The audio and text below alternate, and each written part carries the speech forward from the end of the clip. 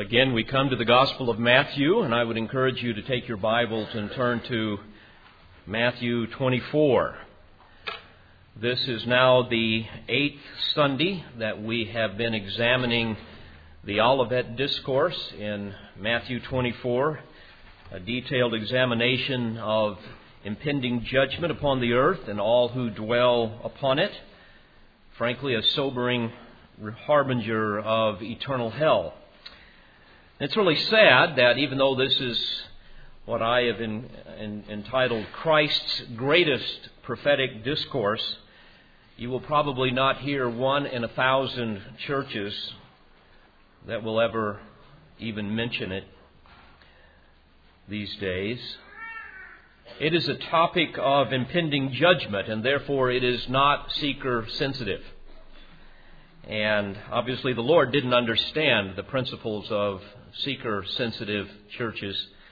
His great love for sinners utterly eclipsed any selfish ambition to attract a crowd, and thus He preached repentance. He preached that people should place their faith in Him and flee from the wrath to come. And so this is a merciful warning that we are studying.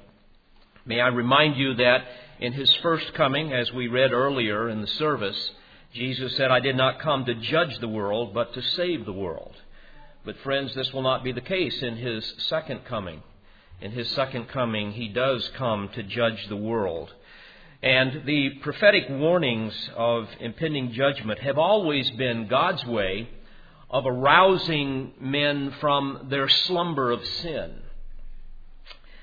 And I must say that as a pastor, I cannot stand before you and merely tickle your ears with flattery and humor, careful somehow not to disturb people from a fool's paradise, a paradise where you just kind of live for today with no concern about tomorrow. I cannot do that and then watch people slowly slip into the flames of hell without warning.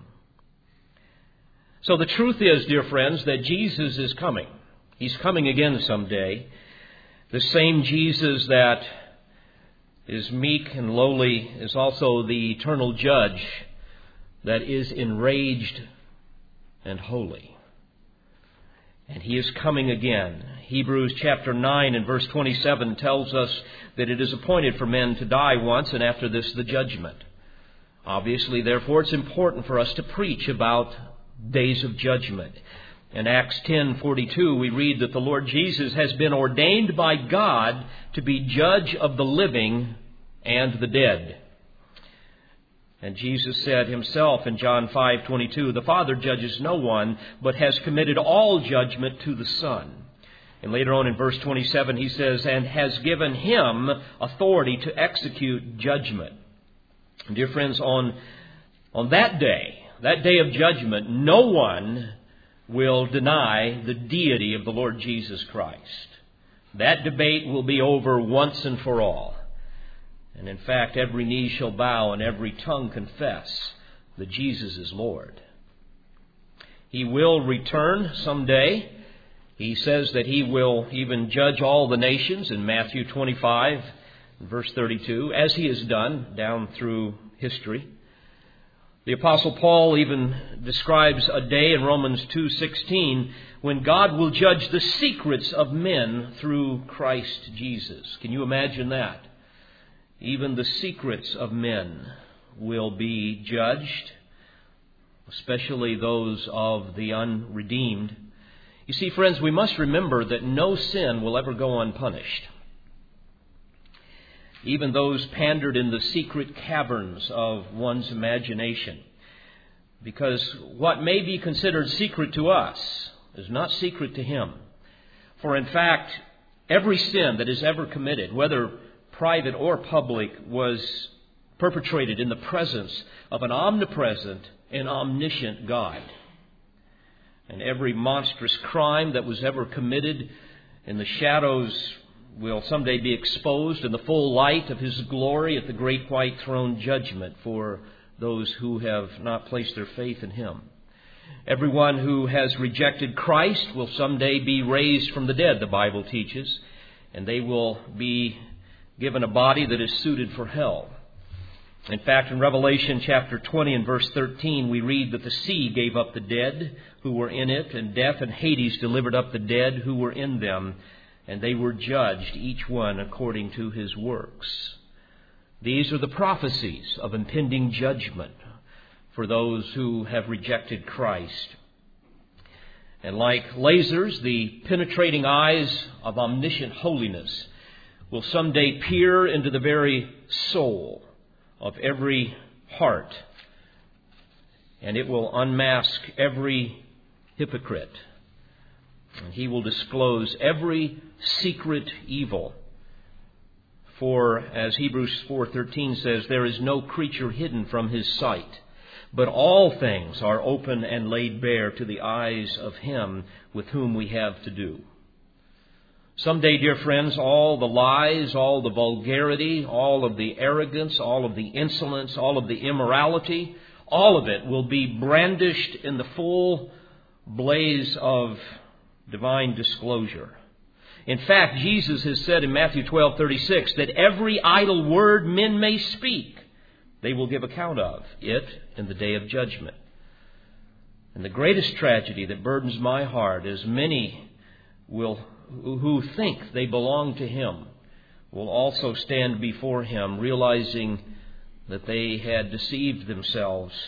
For Jesus said in Matthew 7 and verse 22, many will say to me in that day, referring to the day of judgment, Lord, Lord, have we not prophesied in your name, cast out demons in your name, and done many wonders in your name? And then I will declare to them, I never knew you. Depart from me, you who practice lawlessness. And then, after the righteous sentence has been issued, according to verse 42 of Matthew 13, he will cast them into the furnace of fire, and there will be wailing and gnashing of teeth. But dear friends, these things are not pleasant, but they are real, they are true. And only a fool would say differently. But on a positive note, we serve a merciful and loving Savior who has offered grace and mercy to all who will place their faith in him. He has paid the penalty for our sins, and he has given us the gospel of grace whereby men can be saved. And we have a Savior who still patiently tarries with a merciful invitation to come unto him for forgiveness. Charles Spurgeon once said many years ago, and I quote, "The Lord keeps the scaffold standing till he hath built up the fabric of his church. Not yet are the elect all called out from among the guilty sons of men. Not yet are all the redeemed with blood, redeemed with power, and brought forth out of the corruption of the age into the holiness in which they will walk with God. Therefore the Lord waiteth for a while, but do not deceive yourselves. The great day of his wrath cometh on apace, and your days of reprieve are numbered." So friends, this morning we return once again to Christ's greatest prophetic discourse. And my prayer is that this will awaken sinners from the slumber of disbelief and also awaken saints from the slumber of apathy. And as a footnote, I must say that I grieve to see so many who disregard the power and the purpose of the prophetic scriptures, saying that they were merely metaphor and that all of the prophecies were basically fulfilled back in AD 70. Dear friends, quite the contrary. He has given us his prophetic word to confirm his promises as we look at all of the prophecies that have been fulfilled literally, but also to arouse sinners by those prophecies that will be fulfilled. And so that is our prayer this morning. Now, we return to Matthew 24, where Jesus has given evidence again of his mercy by answering the questions of the disciples regarding the nature and the duration of Israel's desolation. He has told them about the sign of his coming. He has provided detailed descriptions of the final pre-kingdom judgments at the end of the age, that time when the mediatorial kingdom of the Old Testament prophecies will be finally realized, when the laws of the kingdom will be written on the hearts of its citizens, and the Messiah King will be the one to reinforce them. And this will be a time when the royal blessings once promised to the nation Israel will finally be poured out upon her, when the fullness of the Gentiles will finally be over, when Israel's sufferings will have ceased, when her sentence of divine judgment will finally be served and her spiritual eyes opened to the one whom they have pierced. And as promised in Romans 11, verse 26, it will be the time when all Israel will be saved, just as it is written, the deliverer will come from Zion. He will remove ungodliness from Jacob, and this my covenant with them when I take away their sins. Now, while Jesus has provided unmistakable warnings indicating he is coming, he states in verse 36 here in Matthew 24, and this is where we'll begin this morning. He says, "But of that day and hour no one knows, not even the angels of heaven, nor the Son, but the Father alone." You see, may I remind you again that during his incarnation, he voluntarily and he temporarily restricted certain aspects of his divinity, including the specific moment of his future arrival. But he did know the signs that would lead up to that time. Now, can you imagine what it would be like in our world today if we knew specifically the date when Jesus would return? If he had said, on March 13th, 2007, at 7 o'clock in the morning, I will return to this earth. Can you imagine what would go on? Certainly evangelism would lose its sense of urgency because procrastination would rule the day. Christians would no longer live in the light of his imminent return. We, I think, would be kind of like my grandchildren at times. If they know that mommy or grandparents are somewhere gone for a little while, then they don't worry about having to look for them as they get into things they shouldn't. But if they know that at any second Papa might come around that door, then they're always looking, and it tends to curtail some of the activities of a more devious nature. The same is true with the church. Dear friends, living in light of Christ's return is a powerful motivation for holy living. In fact, in 1 John 3, verse 3, we read that everyone who has this hope fixed on him purifies himself just as he is pure. And if you knew exactly what the date would be, certainly unbelievers would postpone their conversion, those that would want to someday place their faith in Christ. Many would say, well, I want to enjoy all the pleasures I possibly can before submitting to Christ. And of course, such an attitude of shallow conviction and hardness of heart would be indicative of someone that would never be saved in the first place. But certainly that would be the mindset. Now, I might also add that I believe Jesus knows precisely when he is returning now that he's back sitting at the right hand of the Father. Because in Matthew 28:18, we read that all authority has been given to him in heaven and on earth. So I think it's reasonable to assume he knows when he's coming now. But here, Jesus emphasizes that no one knows the time of his return. And this reinforces, my friends, the concept that we as a people need to be watchful and prepared and faithful. And these are the very attitudes that he now underscores for the generation that will live during that day, during the time of the tribulation. And I believe it also has application for those of us awaiting the rapture of the church as well. And what we see here is that he illustrates three attitudes in three analogies, beginning in verse 37 through 51. And this breaks down nicely into a nice little outline, three simple concepts that we'll look at this morning, especially for those of that day. But even for us, we are to be alert, we're to be ready, and we're to be faithful and sensible. Alert, ready, and faithful and sensible. First of all, he emphasizes the concept of being alert. And you might could even think of it this way, the idea of being sober, the idea of being reasonable, the idea of being serious and solemn about the reality that He's coming again. Notice what He says beginning in verse 37. For the coming of the Son of Man will be just like the days of Noah.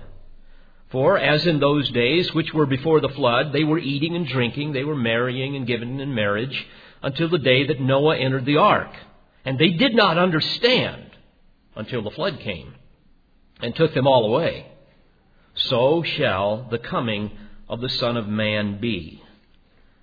Friends, we could characterize the days of Noah, as we look back and read about them in the book of Genesis, as days of granite indifference to the faithful preaching of impending judgment. The people of that day, as of today, and certainly in the days right before the Lord comes, and that could be very, very soon, the people are blinded by their lusts, and in that day they scoffed at Noah. And it's interesting, as you read the text, you read that he preached for 120 years while he built the ark. And for 120 years he was the laughing stock of the world. Those of us who preach the gospel today, especially the second return of Christ, know exactly what that feels like to be the laughing stock of the world. People blinded by their lusts. They were eating, Jesus says, and drinking. They were marrying and giving in marriage. In other words, they went about life as usual, utterly apathetic towards the holiness of God and the merciful warning that God was giving them through His servant. And they didn't understand, verse 39, until the flood came and took them away. Well, as you think about it, even today, nothing has changed very much. Think about it. If the world refuses to acknowledge God as Creator, they will also refuse to believe in Him as Judge. And is it any wonder that the world considers those who believe in the second coming of Christ as the lunatic fringe of religion? Now think of the parallels even now in our culture with the days of Noah, and how much worse it will be as things get worse and worse just before the Lord comes.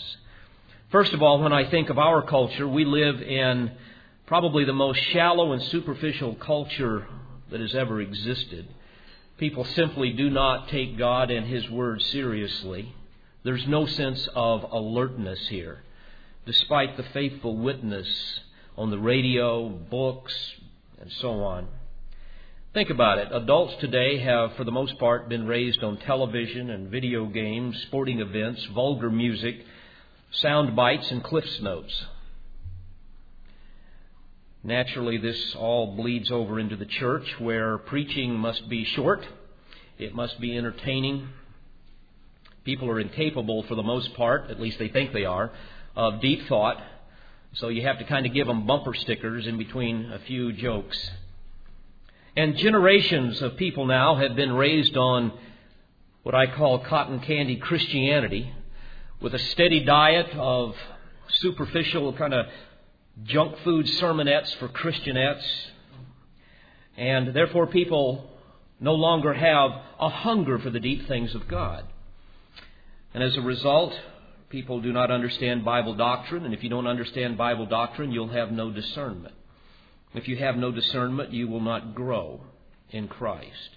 And if you do not grow in Christ, you will have no power in your life. And this, for the most part, describes much of what is called the church today. And as you think about it, truth really doesn't matter anymore, because the thought is that everybody's got their own truth and we need to be tolerant of everybody's truth. Even if it differs with mine, it's your truth. And since nobody can really know the truth, why listen to any in-depth Bible study?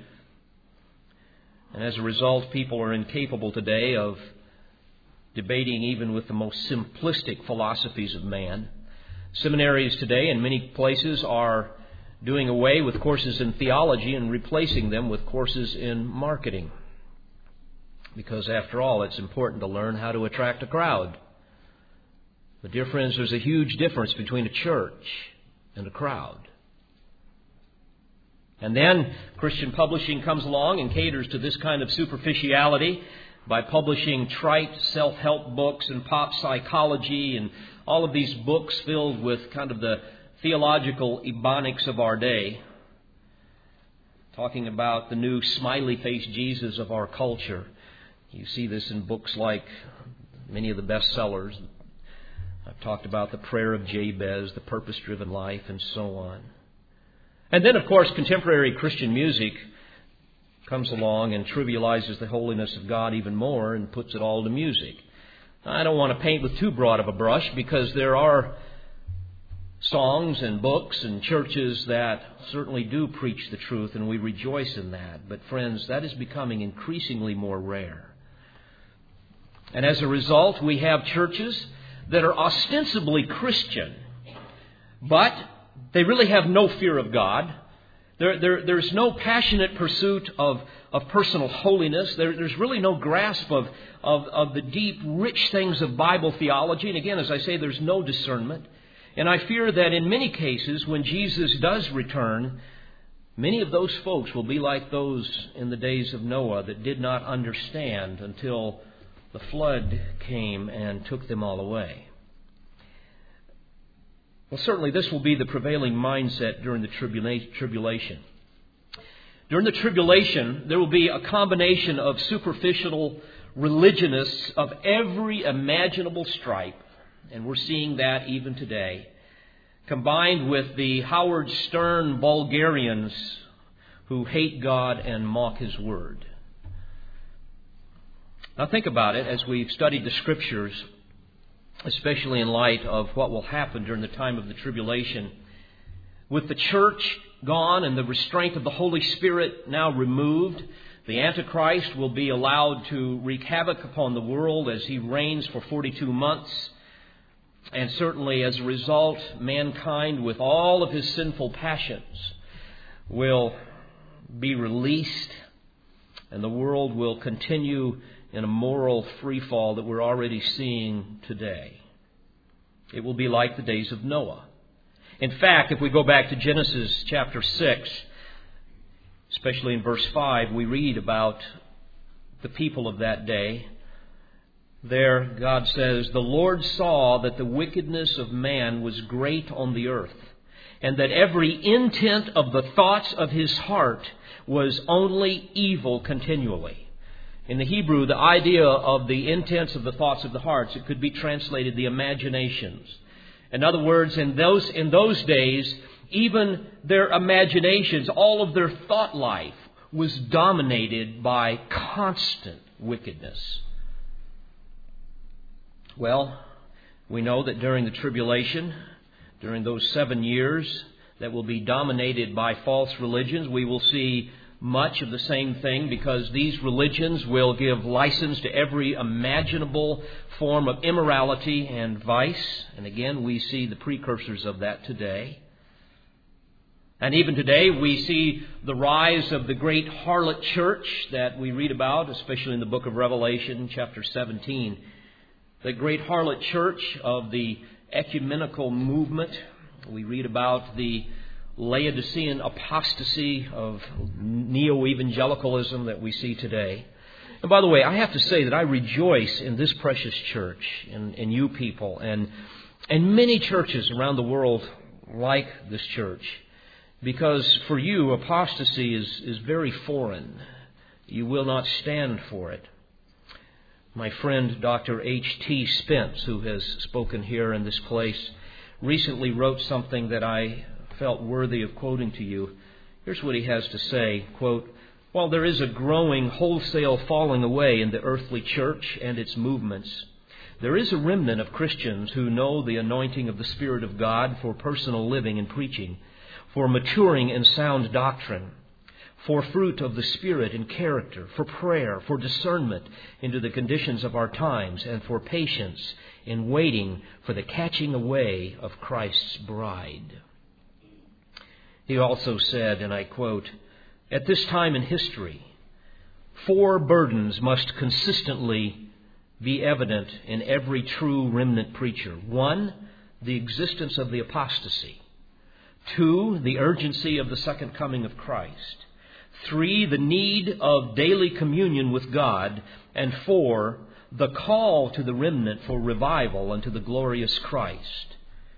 If amidst his declaration of the gospel these 4 areas are not a regular cry from his preaching heart, then he has capitulated to the neo-Christianity of his times. End quote. Well, friends, while we give God all the glory for his severe mercy and grace in the lives of the redeemed remnant who faithfully await him, we also know that such is an anomaly in the world today. And the Bible is clear that just before the Lord returns, the whoredom of satanic deception and false religion will dominate the world. Now think about it. Despite the supernatural gospel presentation during the time of the tribulation of the 144,000, the stunning conversion of Israel, the 2 witnesses, the angel in heaven, and so on, combined with all of the horrific plagues wreaking havoc on mankind during the tribulation period, man will still remain committed to his unbelief, to his selfish agenda. In fact, we read in Revelation 9, after describing the 6th trumpet judgment that kills 1/3 of mankind, the Holy Spirit speaks through the apostle, the inspired apostle, in verses 20 through 21. And he graphically describes the hardness of hearts in that day. Here's what he says it will be like. And the rest of mankind, in other words, the rest left alive, who were not killed by these plagues, did not repent of the works of their hands, so as not to worship demons and the idols of gold and silver and of brass and of stone and of wood, which can neither see nor hear nor walk. And they did not repent of their murders, nor of their sorceries, nor of their immorality, nor of their thefts. Can you imagine that? What a testimony to the depravity of man. Because, dear friends, as we think about it, mankind has always preferred self over God. Man has always preferred sin over righteousness. Frankly, many prefer hell over holiness. And in that day, the wickedness will be so great as to cause blasphemers to continue to shake their puny little fist in God's face, even as they fall into the flames that they have been thrown into. But Jesus then goes on to illustrate what will happen when, shall we say, the waters of judgment will envelop those who disregard his warnings. In verses 40 and 41, he says, "Then there shall be 2 men in the field, and one will be taken and one will be left. 2 women will be grinding at the mill, one will be taken and one will be left." By the way, we have a similar description in Matthew 25, a description of divine separation between the sheep and the goats. The sheep representing the redeemed and the goats the unredeemed. And this helps us understand what Jesus is saying here in verses 40 and 41. And certainly the context would also help us understand that what he's describing here is not the rapture of the church. He's describing judgment. One will be taken into judgment, and another will be left to enter the millennial kingdom. And so in verse 42, he says, "Therefore be on the alert, for you do not know which day your Lord is coming." But not only are they to be alert, but the second analogy really illustrates another very important attitude for that generation as well as for ours. We are to, secondly, be ready. Notice verses 43 through 44. He says, "But be sure of this, that if the head of the house had known at what time of the night the thief was coming, he would have been on the alert and would have not allowed his house to be broken into. For this reason, you be ready too.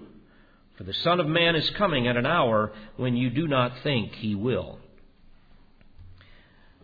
When I was thinking about this text, I was thinking about that time on 9/11 when the United States was attacked by the Islamists. You know, if we had known that they were coming, we would have been ready. But obviously, we didn't know. And they still want to attack us, and we don't know when. If we did, we would be ready. So what must we do? We must be ready all the time. And that's exactly the idea here. Like a thief that will break into a house that would come unexpectedly at a time that you would never know, because certainly a thief would never announce, "Hey, I'm going to break into your house tonight." Since we don't know the exact time that the Son of Man will come, we need to be ready. That's the point. And people might say, well, how? How do you be ready? How do you prepare yourself for this? Well, the idea is to be spiritually prepared. You need to be saved. You need to be redeemed by the blood of the Lamb. Ready to meet Jesus as your Savior, not as your judge. Jesus gave a similar warning in Luke chapter 12, verse 35. He says, "Be dressed in readiness, and keep your lamps alight, and be like men who are waiting for their master when he returns from the wedding feast, so that they may immediately open the door to him when he comes and knocks. Blessed are those slaves whom the master shall find on the alert when he comes. Truly I say to you that he will gird himself to serve and have them recline at the table, and will come up and wait on them." You know, everyone here in this room today, and everyone within the sound of my voice, could potentially meet Jesus today. You realize that, I hope. Certainly, if death were to come, you would, as a believer, go into his presence, absent from the body. You're present with the Lord, and it would be a time of great joy. But if you're not a believer, if you really do not love the Lord Jesus Christ, then this would be a horrible day, the day of your death, because your spirit would immediately go to hell to await the final judgment. But also, for all of us who know Christ, I believe that we could be raptured at any time. We could meet him at that time, and then others might be left, and maybe perchance they might come to a saving knowledge during the time of the tribulation. Certainly many will. And then they will see him ultimately at the second coming, unless they died before or were martyred. But the point is, dear friends, we must all be ready. We must be sober, realizing that he could come at any time. But the Lord also adds something here. He says that we are to be, thirdly, faithful and sensible. Notice beginning in verse 45. He says, "Who then is the faithful and sensible slave, whom his master put in charge of his household to give them their food at the proper time? Blessed is that slave whom his master finds so doing when he comes. Truly I say to you that he will put him in charge of all his possessions. But if that evil slave says in his heart, 'My master is not coming for a long time,' and shall begin to beat his fellow slaves and eat and drink with drunkards, the master of that slave will come on a day when he does not expect him, and at an hour which he does not know, and shall cut him in pieces and assign him a place with the hypocrites. Weeping shall be there, and the gnashing of teeth." Now, the imagery here is quite obvious. A master has two kinds of slaves. The master certainly would be analogous to God. Two kinds of slaves. One slave would be the faithful, sensible slave, and that would be the slave that would represent believers. And then the evil slave representing unbelievers. Now think about this with me for a moment. All true believers, all of you who know and love Christ, are to be faithful and sensible servants of the Master until he comes. I don't think we would argue that. Think about this. We have all been given a sacred trust to manage the household of God, illustrative of all that the Master possesses. Not just the church, but also our families and everything else that we come in contact with. And as I was thinking about it, here's just a few of the things that we're responsible to do as faithful, sensible slaves.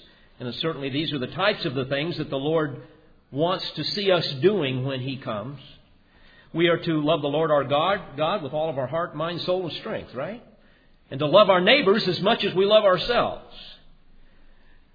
The Master has told us that we are to deny ourselves and follow Christ, willing to even go to our death by taking up our cross daily. In Luke chapter 10, we're told, Jesus says that the number one priority in the Christian life is to avail ourselves to every opportunity to be taught the Word of God and to humble ourselves before it. We are to long for the sincere milk of the Word like newborn babes longs for the mother's milk. We are told that we are to present our bodies a living and holy sacrifice, holy and acceptable to God, which is our spiritual service of worship. We're told that as servants we are to discipline ourselves for the sake of godliness. We're told that we are to pray without ceasing. We are to be filled with the Spirit. We are to come out and be separate from the world. The list goes on and on. We are to fulfill the Great Commission to make disciples of all nations, teaching them to observe all that the Lord has commanded. We're told that we're not to forsake the assembling together of the saints.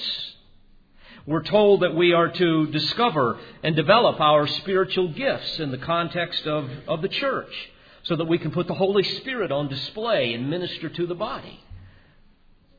These are not options, dear friends. These are commands. This is what the Master has told us to do. We are to worship the Lord in the joyful giving of our offerings in the church. We have responsibility, husbands, in our families, right? We are to love and to lead and to protect our wives. And wives are to love and to submit to their husbands. We are, as parents, to raise our children in the discipline and the instruction of the Lord. And on it goes. You see, the point is, every Christian has stewardship responsibilities that the Master expects us to be carrying out. And this would be indicative of people that are faithful and sensible. That's why in verse 46 he says, "Blessed is that slave whom his master finds so doing when he comes." Well, likewise, the evil slave, people that do not know Christ, whether they want to acknowledge it or not, they have a responsibility before God as well. They have a stewardship responsibility. And of course, the first responsibility they have is to repent and be reconciled to God through faith in Christ, so that they too will love the Lord their God with all their heart, mind, and soul and strength, and their neighbor as much as they love themselves. But most people refuse to do this, saying in their heart, "My master is not coming for a long time." And of course, many say that there is no master and I'm my own master. But many will say, I've got plenty of time to indulge my flesh. I've got time to do my own thing. I don't really care about serving and honoring my master, so I'll just kind of worry about that later. And of course, many suppress the truth about God and who He is in their unrighteousness, as Romans 1 tells us. And Jesus illustrates the depth of this kind of wickedness in verse 49. He says, these slaves will be the ones that will begin to beat his fellow slaves and eat and drink with drunkards. In other words, there's no self-control. You just go after anything you want in your own life. Well, certainly this is the picture of the unbelieving world even today, and it's going to get worse before Jesus comes, not better. Hold your finger there in Matthew 24. Turn over to 2 Timothy chapter 3 for just a moment. 2 Timothy chapter 3. We get an idea of the worsening condition of the world before Jesus comes. And by the way, this is yet another refutation of postmillennial theology, of dominion theology that believes that somehow we can just, get our kids educated enough and the church is going to get good enough and we can elect enough, as I say, Republicans to finally turn the world around so that we can hand the kingdom over to God and that things are ultimately going to get better and better. That's not what I read in my Bible. Notice what it says in verse 1 of 2 Timothy 3. But realize this, that in the last days difficult times will come. By the way, the term difficult in the original language could be translated perilous. It could be translated savage. In fact, in Matthew 8, we read of the demon-possessed man, and this same term is used, that he was a savage man. Realize this, that in the last days, difficult, savage, perilous times will come. And also the word times. It's the idea of the accumulation of epochs, of deceptive epochs.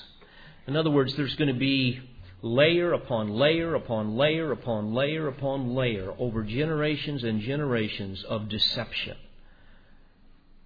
In not just religious circles, but in philosophical circles, in scientific circles, and so on.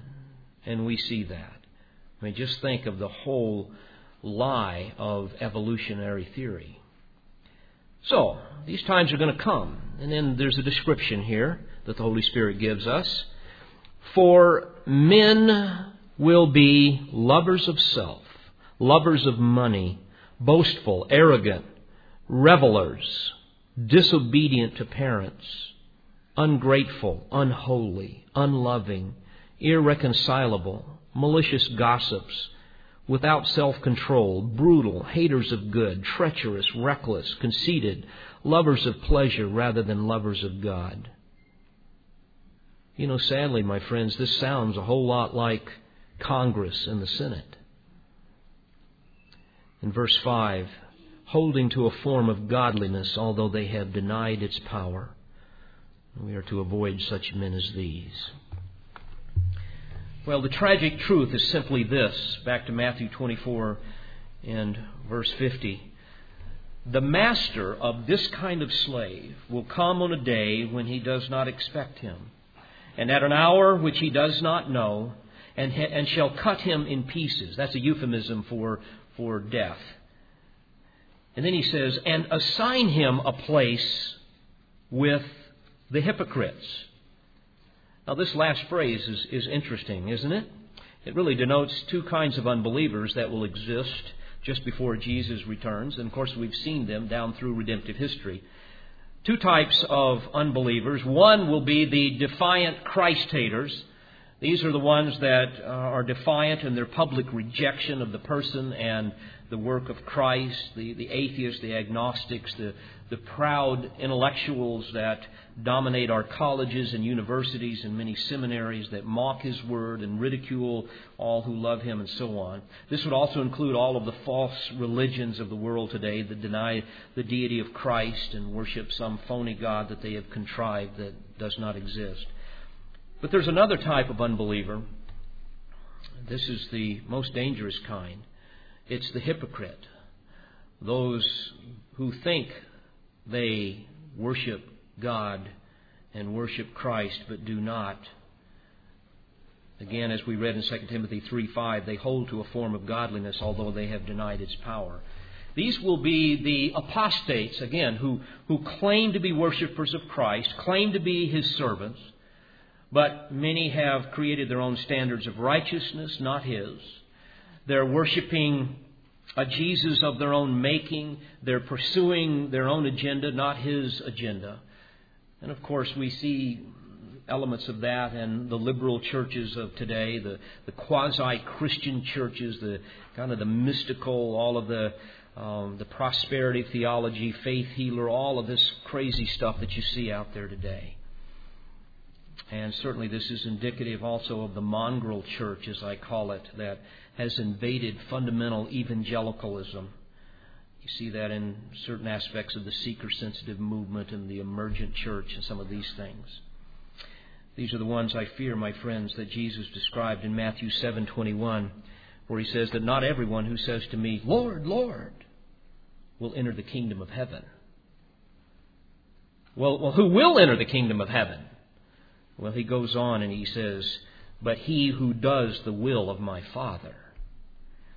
So, Jesus warns that the defiant Christ-haters are going to be assigned a place someday with the hypocrites, which is interesting, isn't it? It demonstrates that the hypocrite that teaches Sunday school and sings in the choir and even fills a pulpit is just as offensive to God as the atheist.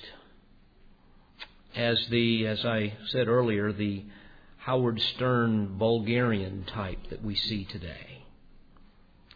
And when I think of this fast approaching consummation of man's wicked reign on earth, I'm reminded of that text in Luke 18 and verse 8. And I often think about this. And there you have Jesus kind of asking a pensive question, and obviously he knows the answer. You remember in that text he says, when the Son of Man comes, will he find faith on the earth? Will he find faith on the earth? And you know, the answer is yes, there will be some, and we read this in other passages, but very little true saving faith. There's only going to be a remnant. That's the point. When he returns, the world will be dominated by calloused unbelief as well as sophisticated religious hypocrisy. Now, folks, to make this real personal and practical, as we come to the end of this great study, again, 8 sermons now on Matthew 24, I have to ask you a question. Are you alert? Are you ready? Are you a faithful and sensible slave of the Master? I fear that some are not. For some that I know, I question if you even know Christ. It's a burden of mine and of every pastor who loves his flock. You know who you are. You are those who feel as though you're a stranger to God. As you think about God and all that He is supposed to be to you, you realize that somehow there's been a mysterious separation that has occurred. For whatever reason, the early days of enjoying Him and just being excited about your faith, those days don't exist anymore. For some, as you think about it, it's that longing to be in His presence, that longing to be with His people, that longing that maybe you once had to know the Scriptures and just those times of refreshment. You know, maybe, I hope you know, those times when somehow the Spirit of God just rushed over your soul and you were just broken with the Word that you've read and it changed your life. Somehow those times are gone. They're past. Oh, you still, in your mind, claim that you believe in Christ and maybe you truly do belong to the redeemed, but there's no real excitement there. You kind of go through the motions of churchianity. Some show up at church regularly, some occasionally. There's always 5 or 6 other things that seem to be a little bit more important. But if you're really honest, you're not living in light of His glorious return. It never goes through your mind, really. You're not alert. You're not ready. You're not faithful. You're not sensible. As you look at your life, there's really no spiritual fruit on the vine. Your Christian life is barren. It's boring. And for some, it's bereft of spiritual blessing. My friend, if that is you, first of all, you want to examine your heart to make sure that you truly know Christ. But for many, you truly are born again, but for whatever reason, the locusts of sin have somehow devoured your joy and your assurance and your blessing. And beloved, you're in need of genuine revival. Now, I'm not talking about the revivals that we see in our southern culture. I'm not talking about evangelistic revivals that are many times so superficial and so distorted. But folks, I'm talking about those of you who need a revival in your soul. This is a revival for believers. Something needs to happen so that the excitement returns, the joy of your salvation returns. And I might add that this will never happen until you get serious with God. It will never happen until you get serious with where you stand before God right now. Oh, you can hear all of this about eschatology. You can even know your doctrine, your theology. You can be a part of the church and you can still be dry as a bone when it comes to really living a life of Christ and being nourished by His Word. And friends, if that is you, this revival will only come when you get serious about confessing your sins, whatever they might be. Specifically, not this general vague stuff. Oh, God, forgive me for being a carnal Christian. That's very different than saying, God, forgive me for the way that I interrupt my husband every time he speaks. God, forgive me for my laxity in being disciplined with the Word. God, forgive me that I haven't studied your Word on my own and had a prayer time on my own for years. God, forgive me for the times where I let everything else in my life interrupt those times where I should be in church, humbling myself before the teaching of the Word. God, forgive me for being a husband that does not lead his wife. God, forgive me for being a wife that simply will not allow my husband to lead. Folks, this is the stuff of genuine revival. There needs to be a mourning over sin. There needs to be a hungering and a thirsting for righteousness. And if this is you, then in brokenness of heart, you need to come before Almighty God and in great humility pour out your life to Him. And let that laser-like penetration of His omniscience expose all of the garbage that is there. And get serious about your faith. And plead for a spiritual awakening. And beg Him for restoration of fellowship and power. And then, my friends, you will be alert and you will be ready and you will become more faithful and sensible as a servant of the Master. I share the Apostle Paul's burden in Philippians 2. We've been studying this on Wednesday nights.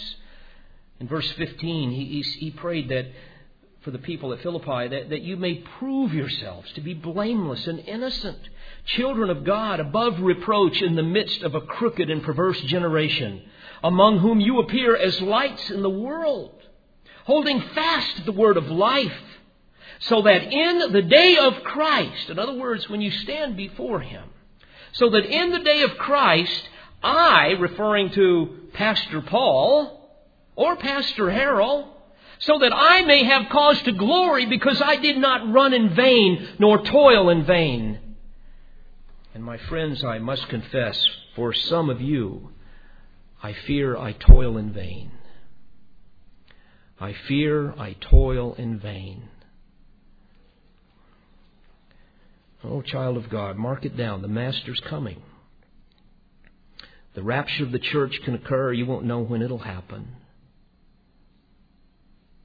Despite where you might place it in the prophetic timetable.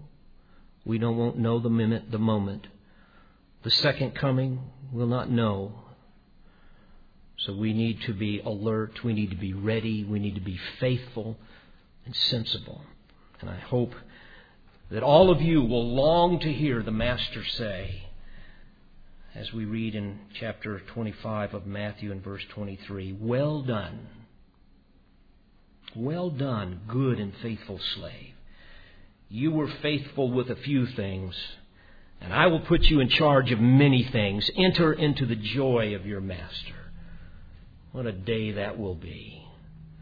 The many things of the kingdom that God will have for those who have been faithful to Him. Let's bow our heads together. Heavenly Father, thank you for, again, the truth of your word. Lord, we all stand before you as sinners. Some of us as sinners saved by grace, and others condemned by it. Lord, I pray that if there be one here today that knows nothing of you as Savior, Lord, how I pray that somehow the conviction of their sin will overwhelm them to a point that they examine their heart and they cry out to you for undeserved mercy and grace. And thank you that all that come to you, you will in no wise cast out.